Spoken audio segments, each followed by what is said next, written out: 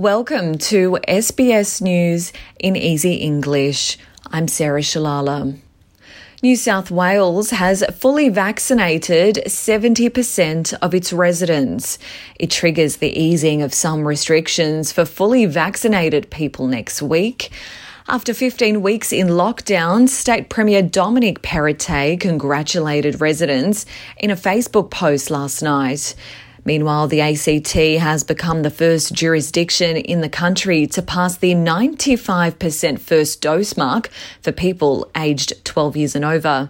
Health officials remain concerned about vaccination rates in Western Australia and Queensland, the only states yet to reach 50% double-dose vaccination.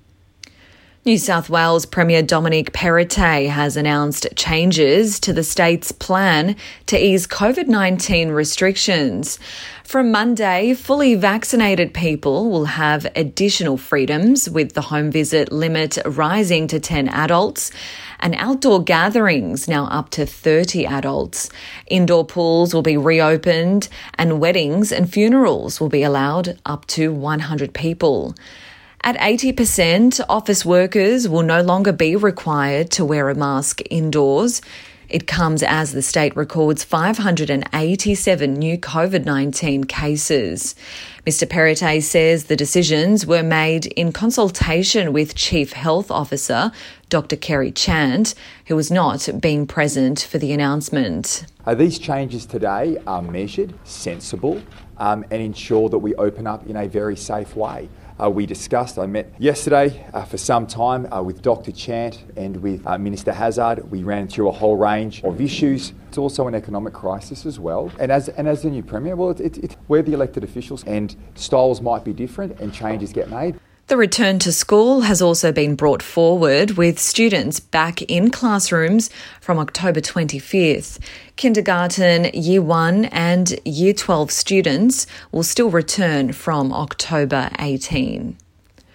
Deputy Premier Paul Toole says regional travel won't resume until New South Wales reaches 80% double-dose vaccination.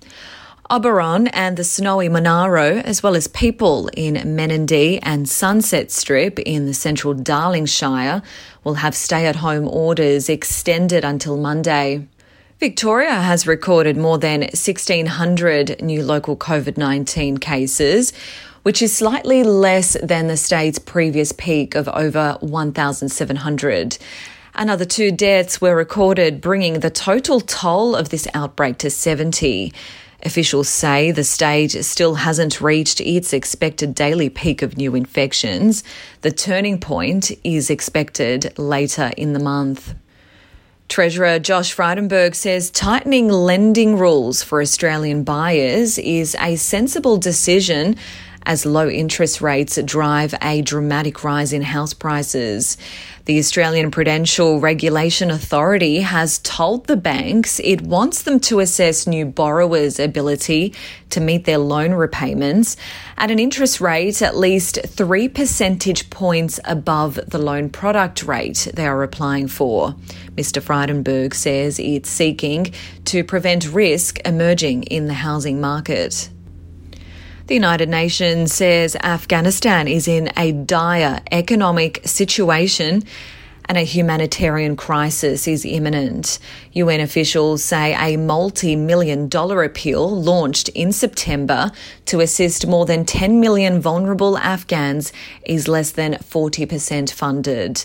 The UN also says nearly half of the population, more than 18 million people, require aid assistance to survive, while conflict and insecurity have displaced more than 3.5 million people. Mary Ellen McGrorty from the UN's World Food Programme says more needs to be done. The destitution, the devastation that's wrecking this country is just unfolding before our eyes. And I just urge the international community, to provide the resources that we need now to mount a large-scale operation. And we're in a race against time at this stage. To sport now, and in the tennis, world number 4 Alexander Zverev has welcomed an ATP investigation into allegations of domestic abuse against him, saying it is about time. Zverev is hoping the investigation will clear his name after his ex-partner Olga Sharipova alleged he had emotionally and physically abused her during their relationship.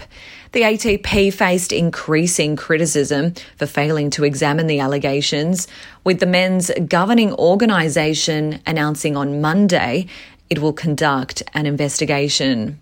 I'm Sarah Shalala. This is SBS News in Easy English.